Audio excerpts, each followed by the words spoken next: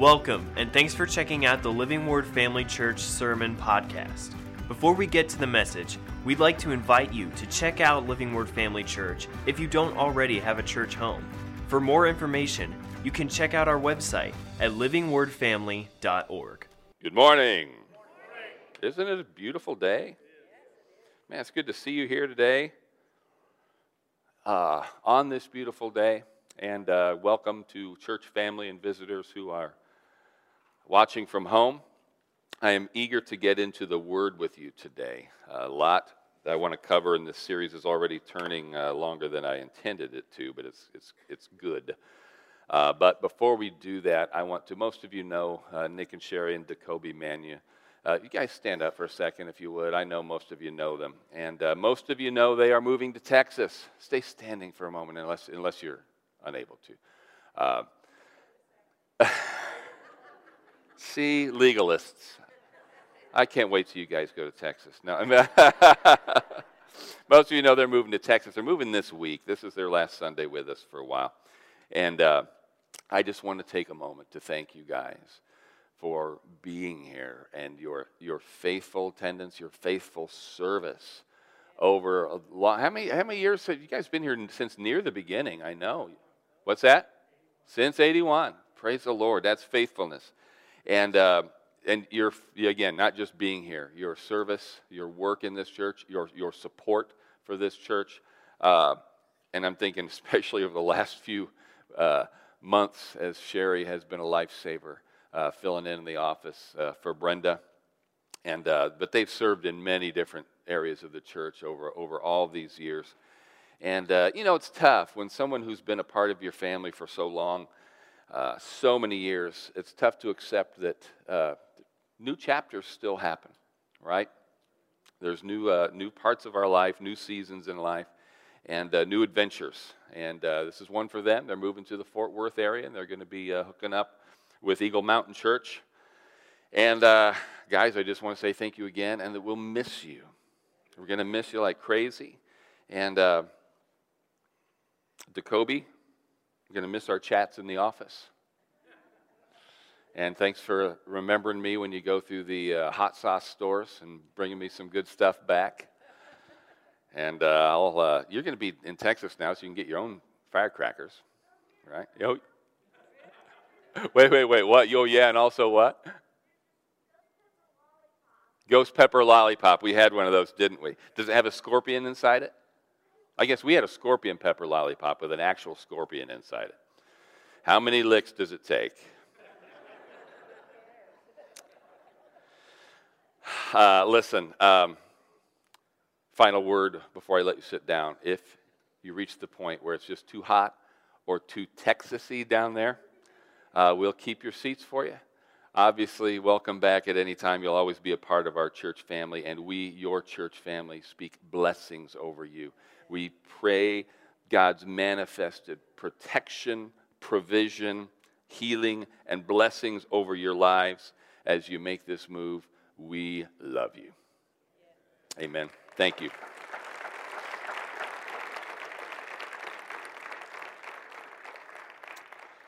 Now, I'm continuing today with a series called Stay the Course, which is a study in the book of Hebrews. It's not really a verse-by-verse study, although it might seem like that so far, and it's going to continue to seem like this today. It'll speed up, I'm almost positive. But the purpose of this letter, as we have begun to establish anyway, is to encourage these Jewish believers, Jewish converts to Christianity, which were the first converts to Christianity, to not give up on the promises of Jesus, to stay the course, to not backslide, to not drift away. The concern apparently is that many of them have begun to backslide, not in the sense that we use it. When we talk about backsliding, we talk about people who drift into a lifestyle of sin, ignoring church, ignoring the people of God, ignoring the Bible, ignoring the things of God. Here he's talking about slipping back into the Old Testament law. And not necessarily coming out yet. He warns that there's a time where it'll slip into this place where they reject Jesus vocally as their Messiah, but that they've simply begun to suffer And they're not seeing things as Christians, I guess, that they thought they would see. It's their theology that he's challenging in this case, not necessarily their sinful lifestyle, although he does touch on that. They've become weary in well-doing, and they have begun to doubt the things that brought them to Christ in the first place. Now, the first week, I made a case for Paul being the author, and we don't know for sure, but he was. And we looked at how the author jams all of these Old Testament passages throughout the book, but especially in the first chapter. He just quotes passage after passage of the Old Testament that refer to Jesus, prophesy Jesus, the Messiah, and he does this in order to prove that Jesus is superior to the angels, and then later on to the priests and prophets that they revere. And he includes in one of these passages, he includes Psalm 8, which is David talking, what is man that thou would take thought of him? You have created all this, your creation is marvelous, that's the work of your fingers, and you have put all things under his feet. Under his feet, the his is us, it's you and me. He's talking about mankind's feet, and he acknowledges that these Hebrews, these Jewish believers, and us, by the way, we do not necessarily see all things under our feet, do we? Don't we still sometimes scratch our head and say, we know how it's supposed to be, but we're not seeing it or we're not experiencing it? This is one of the earliest things that he is addressing in this letter, and it carries through the whole letter, as you will clearly see. And this is a common frustration, as I said, but what is more interesting to me is the author of Hebrews' response, or God's response through this author. Because the answer he keeps coming back to through this whole letter, is not a philosophical answer or a theological answer. His answer is the person of Jesus. In Hebrews 2:9, he writes, but we see Jesus. We don't see the answers. We don't see how some of this stuff can make sense. And rather than offer him an answer, and I'm not saying, I don't believe that he didn't have an answer. I think he could have given a very logical explanation for these things. But really, you could take this, why don't we see? As he says, he's right, you can read it again, we do not yet see all things under his feet. Well, why? This is kind of just another version of the age-old question. If God is all good and if God is all powerful, then why is there evil and suffering in the world? There are things that are difficult to explain. Now, I have heard good answers to that question, and you have too. C.S. Lewis gives a marvelous answer to that question. Ravi Zacharias gives one of the all-time best answers to that question. But what's his response? If Jesus really is the Messiah and we're supposed to be in that place of victory, why isn't that working out? Well, let me slow down for a second. Again, he's quoting David in Psalm 8. But when David writes what he wrote, he's referring to Genesis, isn't he? That in the order of creation, obviously the Jews, the Hebrews would have known this, that God, when he created man, told him to multiply, to fill the earth, to subdue it, and have dominion over it. Remember that? And the attentive Jew knew his place in the creation order. And he also knew that the reason things weren't manifestly like that was because what? Adam sinned. And we inherited that sin, and that order of authority has been turned upside down. That when man sinned, he essentially ceded his authority to Satan. And that brought in the curse that God pronounced. I don't believe, this is going way back to when we started going through the Bible, when God said, cursed is the earth because of you. He was not saying, because I'm mad at you, I am cursing the earth. He's saying, because you have strayed from my blessing and you have yielded your authority to the destroyer, you have invited and opened the door for this curse, because that's what the devil does. Anyway, the So the Jew knew this. The Jew knew, all right, here's the created order. I'm supposed to be on top. I also know why I'm not. It's because of sin. But he also knew that God had a plan of redemption. And there were two men that the Jews held in the highest esteem in God's plan. And one, of course, was Abraham. God created the Jewish people, the Hebrews, out of the lineage of Abraham.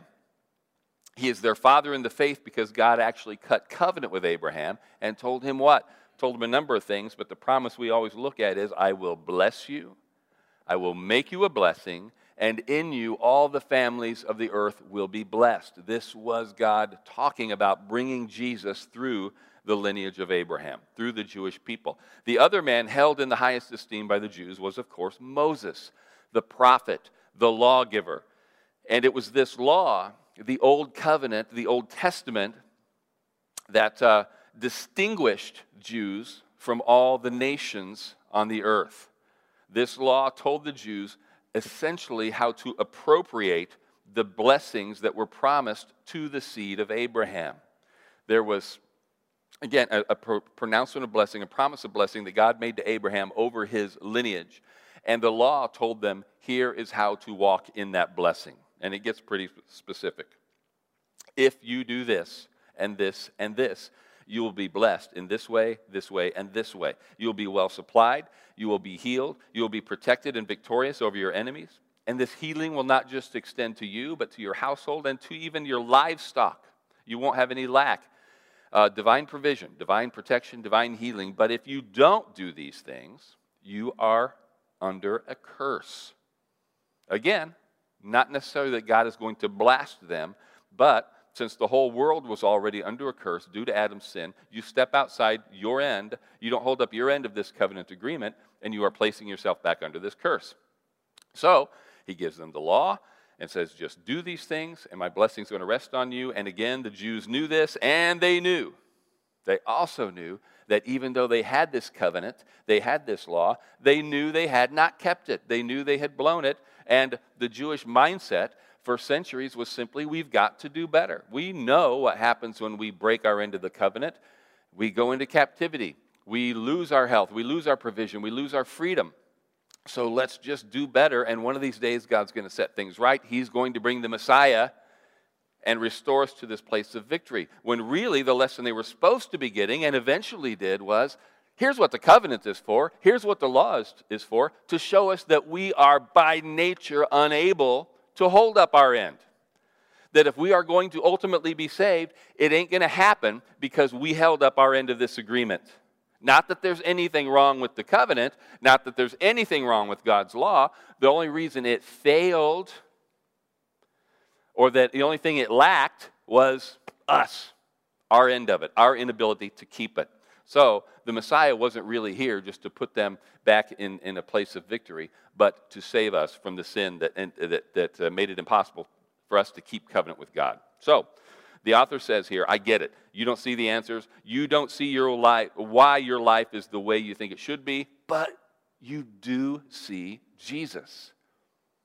Never forget that at the center of all this is not a new list of rules or a new idea, but a man. God, the man, Jesus Christ, okay? And don't forget who he is.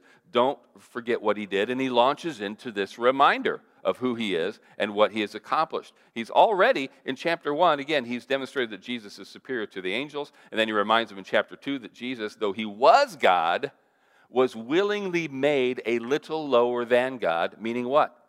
He was made like us, which Psalm 8 describes as a little lower than God. And why? Why did he lower himself to that position? So that he could taste death. All right? Now, what we looked at last week was the statement that the fear of death keeps people in bondage, to sin. If I'm going to die, I need to live all I can. I need to live for me. I need to get all I can out of life because you only go around once. I can't re-preach that message this morning, but if you missed it, please listen to it. It's an important part of this series. Now the letter starts to move into a longish section about how Jesus is the ultimate high priest. Now, in order to get the most out of this section, start by remembering that the priest had a defined role. in the life of the Old Testament Jew. The priest was a kind of intercessor. The priest was the one who bridged the gap symbolically. He only symbolically bridged the gap between sinful man and God. You remember that the prophet's role was to represent God to man. Thus saith the Lord. And they would speak boldly, and they would speak sometimes harsh words, sometimes warnings, but he was representing God to the people. The role of the priest was to represent man to God. All right? Prophet and priest. Moses operated in both of those roles. And this letter reminds us again and again that at the core of the priestly duties, because the priests had a number of duties, but at the center of the priestly duties was what? It was sacrifices. It was offerings for sin. The highest duty that the highest priest performed was to take the blood of an innocent lamb one day a year on the Day of Atonement, take it into not just the temple or the tabernacle, not just into the holy place, but behind the veil into the Holy of Holies, sprinkle the blood of the innocent lamb on the lid of the Ark of the Covenant. What was in the Ark of the Covenant? Tells us here in Hebrews that there was evidence of man's sin. There was the broken tablets indicating how man had broken God's law. There was Aaron's rod that budded, indicating that reminding us that man had rejected God's authority. And there was the pot of manna, which was man's rejection of God's provision. Remember, they complained, "We are sick of this manna, give us something to eat." So this was what the high priest did. His highest duty, the high priest had the highest duty of going in and making this offering, this sacrifice. So he starts this section by comparing Christ to Moses. Let's look at it. In Hebrews chapter 3, beginning in verse 1, it says, "Therefore, holy brethren, partakers of the heavenly calling, consider the apostle and high priest of our confession, Jesus Christ, who is faithful to him who appointed him, as Moses also was faithful in all his house. For this one has been counted worthy of more glory than Moses, inasmuch as he who built the house has more honor than the house. For every house is built by someone, but he who built all things is God. And Moses indeed was faithful in all his house as a servant for a testimony of those things which would be spoken afterward, but Christ as a son over his own house, whose house we are if we hold fast the confidence and the rejoicing of the hope firm to the end." Again, Moses, he's not denigrating Moses, and he's not saying that Jesus is supplanting Moses. He says Moses was the best he could be at what he did, but what he was ultimately was a servant of God. And the highest ranking servant is never going to outrank the master. He's never going to outrank the son, the heir, right? So, establish this right off the bat, Jesus is superior to Moses. And moving on, Hebrews 3, picking up in verse 7, there's one other long passage, but this is the longest passage we'll read today. "Therefore, as the Holy Spirit says, today, if you will hear his voice, do not harden your hearts as in the rebellion, in the day of trial in the wilderness, where your fathers tested me, tried me, and saw my works 40 years. Therefore I was angry with that generation and said, they will always go astray in their heart, and they have not known my ways. So I swore in my wrath, they shall not enter my rest. Beware, brethren, lest there be in any of you an evil heart of unbelief in departing from the living God. But exhort one another daily while it is called today, lest any of you be hardened through the deceitfulness of sin. For we have become partakers of Christ if we hold the beginning of our confidence steadfast to the end." We're going to come back to that verse. "While it is said, today, if you will hear his voice, do not harden your hearts as in the rebellion." This is the second time he pulls that verse out. And I know, like I said, this is not a verse-by-verse study, and we seem to be moving awfully slowly. But where it will begin to move quickly, we will move quickly through chapters 5 to 9. Okay? Deal? This passage is obviously referring ultimately, there was the day of Korah's rebellion, there were some other episodes, but ultimately what it's referring to is Israel's refusal to enter into the land of promise after their glorious departure from Egypt. Now, the story was this. I know you know this, but remember this for context. when they were delivered from Egypt, it was a glorious moment in history. There were years of suffering, years of slavery, years of bondage, and they were delivered at a specific moment. And when they left Egypt, the Word of God tells us clearly that He brought forth His people with joy. It was dramatic. It was a celebration. He brought them out with silver and with gold. They plundered Egypt. There was not one feeble person among their tribes. And the departure, not just the leaving of Egypt, but the manner, the Passover, the sudden release, and then the dividing of the Red Sea, their crossing on dry land, and then the sea swallowing up their enemies. The pillar of fire by night and the cloud by day. The visible presence of God. And yeah, there were some hiccups in those early days. You know, they were fearful. They go, oh, now we're thirsty. We've been out here a few days, and now it's not looking so good. But God was patient with them. This was all still new. It was still early. And Moses would intercede for them. And again, God was patient. God was merciful. But then, now we're up to about a year, maybe a little less, after leaving Egypt, they come to the land of promise. This is what God didn't just get them out of Egypt. He said, I'm taking you back to the land I promised Abraham that you would inhabit. The only problem is there's other people living there right now. So they got to go. Shows them the land. You remember the spies, one spy from each tribe goes in there. 10 of them come back and say, wow, it's every bit the land God said it was. It's outstanding. It's the best place we've ever seen. Too bad we can't take it because it's full of giants. And they'll kill us. They're not afraid of us. We're afraid of them. Only 2 of them, Joshua and Caleb, said we are well able to take it. But the people believed the bad report, and they did not obey. And this is really inexcusable because of everything they had seen. We don't have an excuse for not believing everything we read in this Bible, but they had seen with their own eyes the plagues and the Red Sea and the provision and all these miraculous things they had seen in the space of a year or a little more. And now they will not cross the Jordan into the land of promise. And so, here's what's interesting. They were afraid despite all of that, and what does God call it here? That they will not enter my rest because of their fear? No. They will not enter my rest because of their disobedience? No. They will not enter my rest because of their unbelief.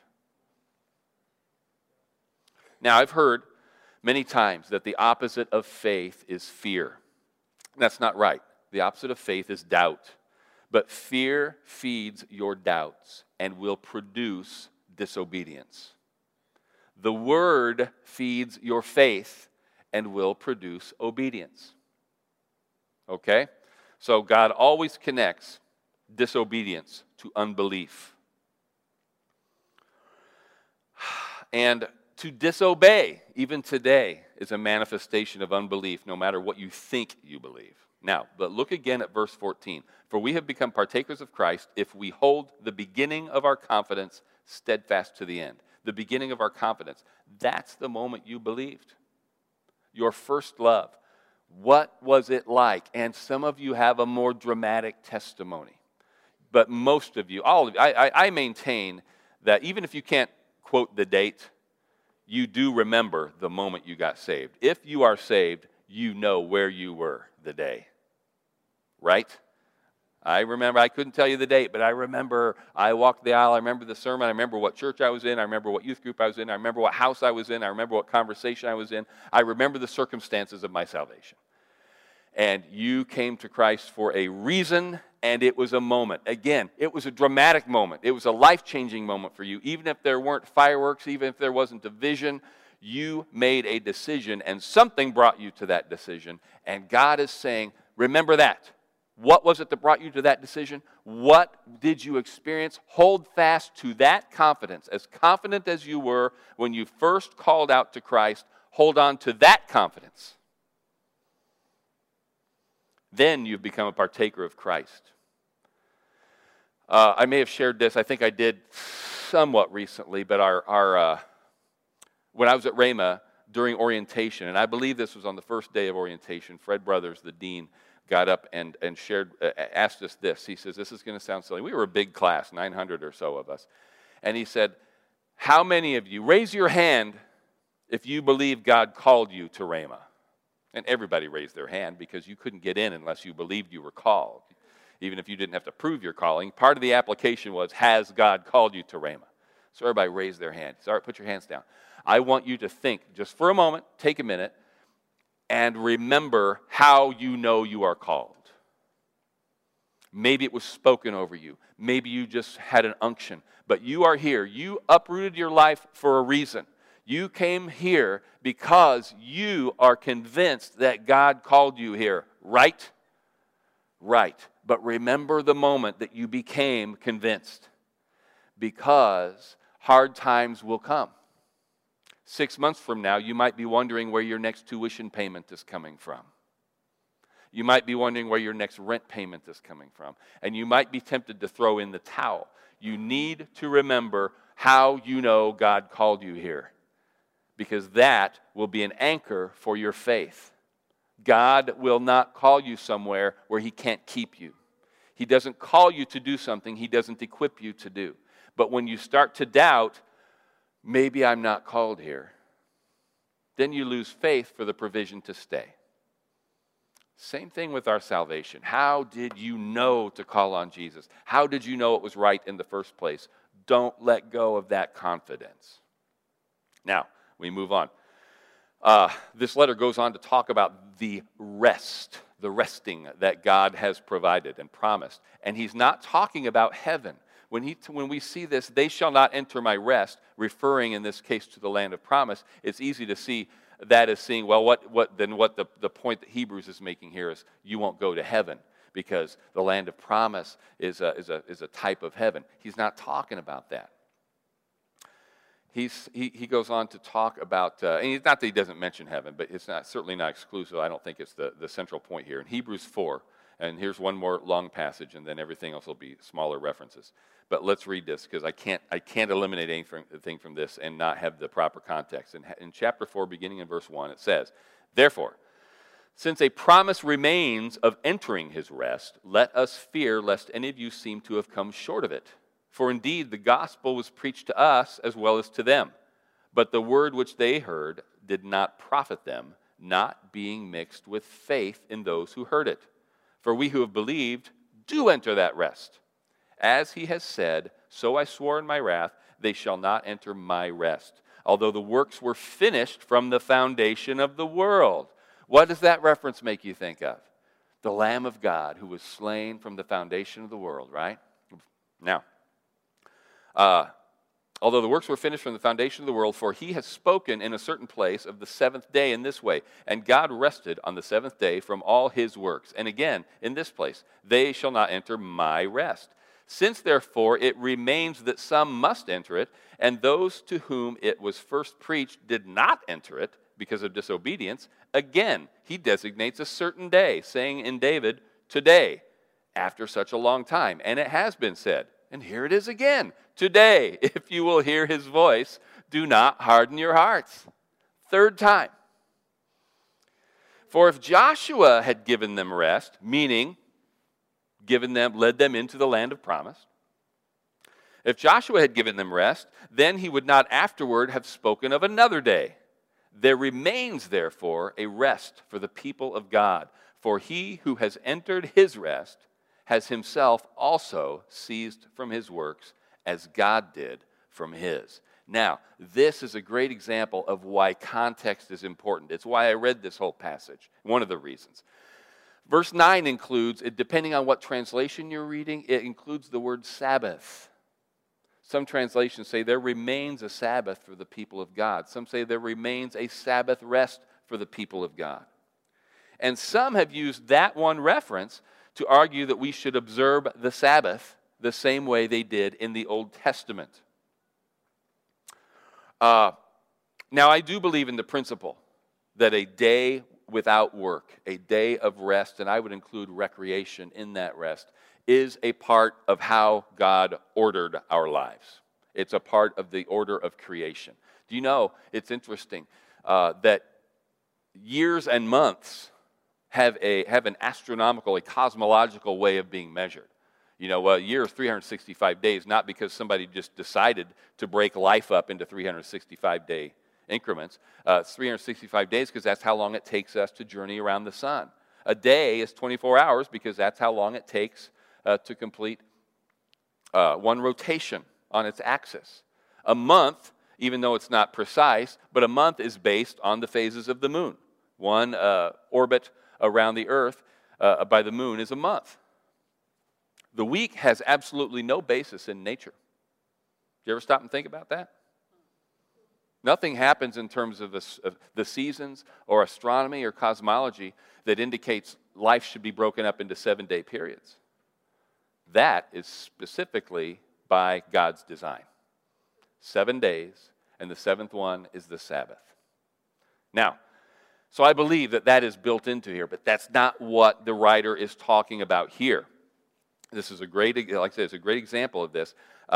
What this verse is clearly talking about is ceasing from works as a means to achieve salvation. This is what the Hebrews had labored under until they met Christ. We must work, we must fulfill the law without realizing that God had done everything already. The rest that God provides for those of us who believe is the rest, the confidence in knowing that all of the work is done.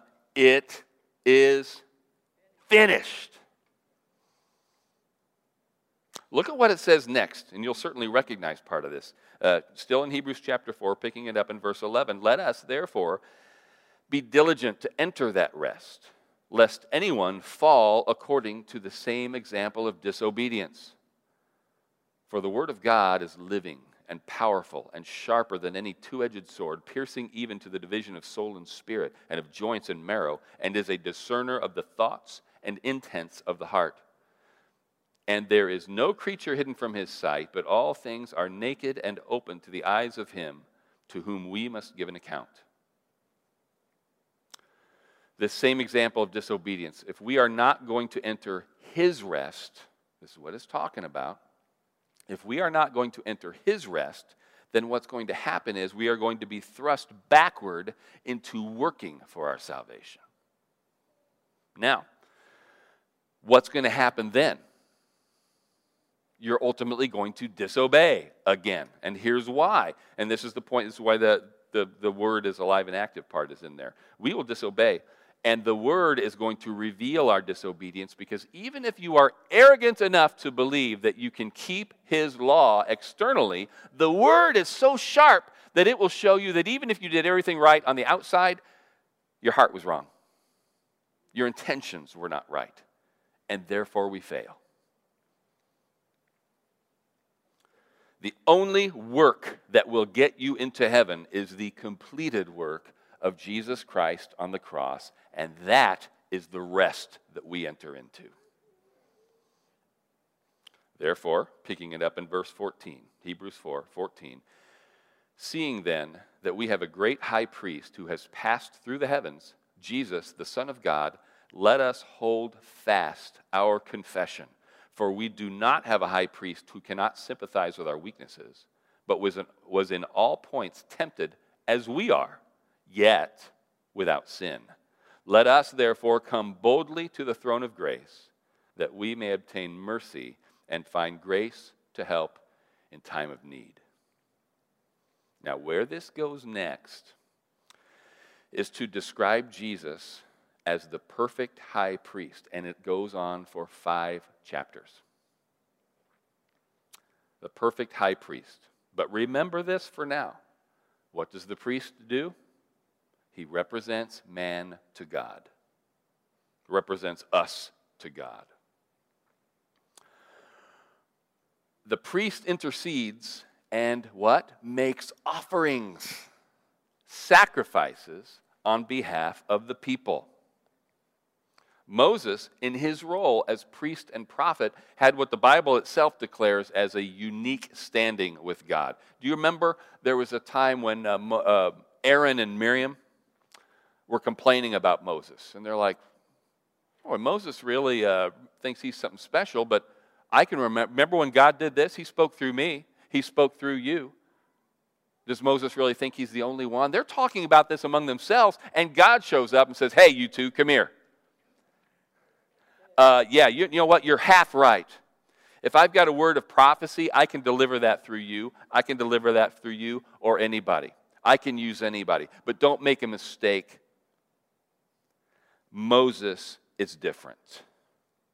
I'll speak to you in a dream or a vision. I speak to him face to face like a man does with his friend. Moses was unique. Unique, using that word properly. We say unique, we mean special or different. Unique means one of a kind. But even Moses was not perfect. Do you remember that Moses' own disobedience, that God called Moses' unbelief, you can go check it out in Numbers, kept him from entering the land of promise?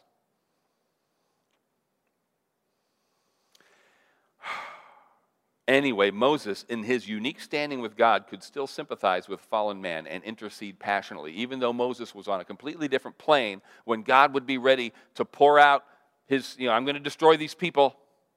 They've disbelieved me for the last time. They're stubborn. What did Moses do? Even though he was unique, even though he was had standing that nobody else in Israel did, he didn't say, yeah, you're right, God, I'm with you. Let's blast them and start all over with me. No, Lord, I'm standing with them.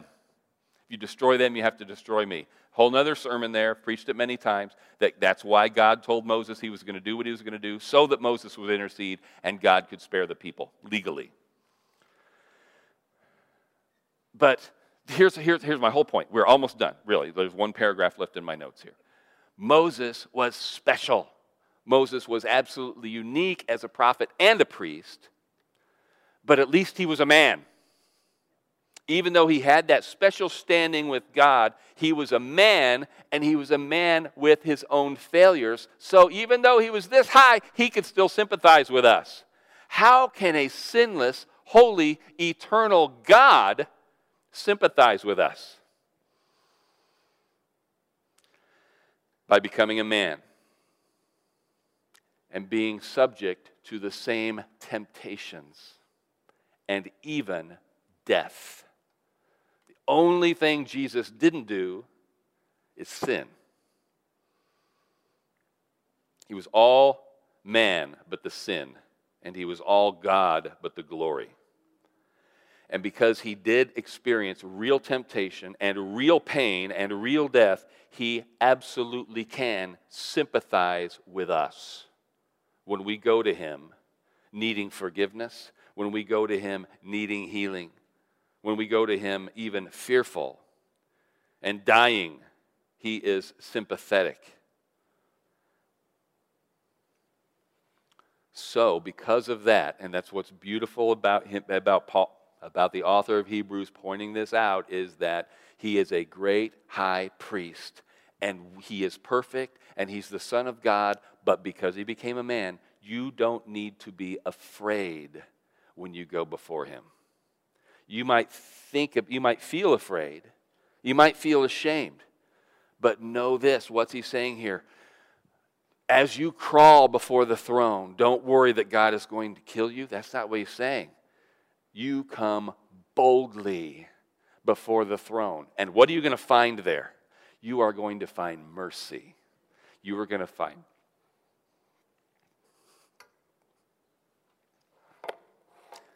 You are not going to find a God who's sitting there again.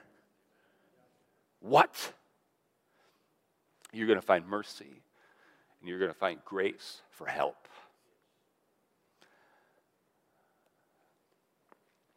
Guess what? That's still what you find. And there is one thing, this is our privilege as believers. And this is why you'll see again and again in this letter, we see Jesus. Don't forget, again, his whole point here, everything up to this point is, remember, Jesus, and these were people, many of them he's writing to, lived in the same lifetime. Their lives overlapped with Jesus's. This wasn't ancient history. This is a real guy. Many of them had seen him. This is our high priest. He's real. Don't forget, Jesus was a real man who really died for you, and he really is God, and he is your priest. He's making intercession for you. The offerings, this was the other big duty of the priests, right? the offerings were already made. The high priest, the highest priest in the land, had to make that highest offering once a year, but he had to do it every year. Jesus, our high priest, made the final, perfect offering once and for all. So that when we go before him, we, two categories of people now, we as believers don't need to worry, don't need to feel condemned. All of our sins are forgiven, and we don't find condemnation. We find mercy. We find grace for help in time of need. The unbeliever can even go before this high priest. And what does the unbeliever find there? Salvation. Salvation. Stand up with me. Our incomparable high priest, the incomparable high priest, Jesus Christ, has already made the final sacrifice for sin. Everything that is necessary for everybody to be saved was done 2,000 years ago. Do you remember last week we were talking about that passage in Luke, was it Matthew, where there are few there are that find it. Remember, straight is the gate, narrow is the way, and few there are that find it. The narrow is the way that leads to righteousness, leads to life, and few there are that find it. And I explained to you that I don't think that means that there are few people who are saved. It just means there are few people who find it on their own, and therefore we have to share it with them. You didn't find Jesus. Most of you didn't. You were introduced. Somebody led you to him. In Hebrews, one of the scriptures that we didn't read today, it says his purpose was to bring many sons, many children to God. Is it few or is it many? It's many. But Jesus brings us, and we bring people to Jesus. So a couple things, and then we'll dismiss. If you're a believer, are you doing your part to bring the many? Jesus is going to present many to his Father, all right? But he uses us. He works through us to lead people to him. So when I talk about a recommitment, I'm not just talking about your sin. When I talk about a rededication for a believer, yeah, I know I'm saved, I'm not living right. Yeah, you need to live right. I'm talking about stepping it up and saying, what am I doing to fulfill the Great Commission? Living the gospel isn't just not sinning. It's walking in that victory, it's walking in that boldness, it's walking in that confidence and preaching the gospel. That's part of living the gospel, right? So if you desire to recommit, reconnect, rededicate your life to him, include that in your rededication. I'm not just going to lay down a bad habit. I'm not just going to stop cussing or doing this. I am going to live the gospel and preach the gospel as my Lord has commanded me. I was led to Christ. I will lead someone to Christ. And if you're in here today and you have never made that confession of faith, God is not up there hoping you don't. God, the only reason we are all still here, man, life just gets crazier and crazier. The news will drive you nuts. And we think, those of us who are believers, it can't be long now. And if it gets much worse, I'm ready to just say, Lord, get us out of here. I feel like that more, certainly by the week, probably by the day. And yet at the same time, that's selfish. Because Peter tells us, the reason it seems like it's taken so long is not because God is slow, it's because God is patient. And he's waiting until as many people can be saved as possible. One more day is one more soul. Maybe 1 million more souls. Maybe 1 billion more souls. So on one hand, yes, come quickly, Lord Jesus. On the other hand, Lord, if you're going to give me a week, if you're going to give us another week, let us be found with our hands on the plow. Anyway, I was speaking to the unbeliever. If you've not made that confession of faith, know that God is not up there hoping you don't get saved. He's up there saying, please, it's already paid for. What do I have to do? All right, I'm ready to be saved. What do I got to do? Nothing. Just enter into the rest. This is a rest for the believer. It is finished. It is done. I ceased from my working. You cease from yours. You can't work to earn it. It was paid for. Will you just receive payment for that salvation? Just put me in charge of your life and receive the salvation. Are you willing to receive that offer today? Does anybody need to receive that offer today? I'm not a big bow your heads and close your eyes kind of guy. Jesus hung naked on a cross and died that way to purchase our salvation.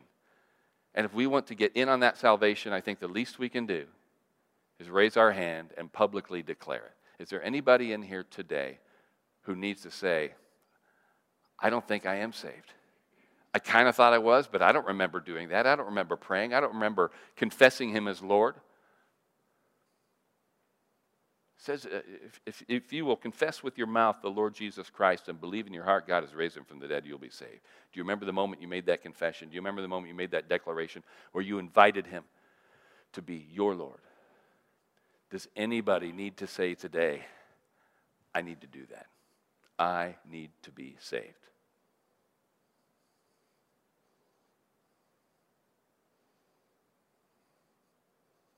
All right. Everybody else. I'm not going to ask for a show of hands on this one. I'm just going to lead us in a prayer to remind us, and it's a prayer of celebration, it's a prayer of thankfulness, and it's a prayer of dedication to commit ourselves to remembering not just what we believe, but remembering who we believe, what he's done for us, how much he loves us, and what he means to us and to the world. Heavenly Father, thank you for this time together. Thank you for your word. Thank you for Jesus. Thank you, Jesus, for being the high priest, our high priest, for making intercession for us, for the sacrifice, the offering that you have made once and for all to purchase our salvation, to purchase us. Father, forgive us for any way and any time we have taken that for granted, and we have failed to appreciate that great salvation. And certainly forgive us, Lord, for any way we have failed to properly represent you and live out that salvation. You know what we're made of, Lord, and we're very thankful for your precious promises, the promises of provision, of protection, of healing. We do claim those. We speak them over ourselves, we speak them over our households, and we speak them over this local church. We receive them and we're confident that you want them for us. Just remind us, Lord, that we are not going to be rewarded in heaven for how well provided we were and how well protected and how well healed. That you've given us those things so that we can make a difference in the world around us. So fill us afresh with your Holy Spirit, Lord, and remind us daily why we are still here. In Jesus' name. Amen. One more prayer and then we will dismiss. It's time to receive our offering. I want to thank you again for your continued and faithful support to this body, to this church. It enables us to keep going and doing what we're doing, and it also enables us to continue to be a blessing to ministries who are counting on us more than ever. And what a joy it is, what a privilege it is to partner with so many excellent ministries.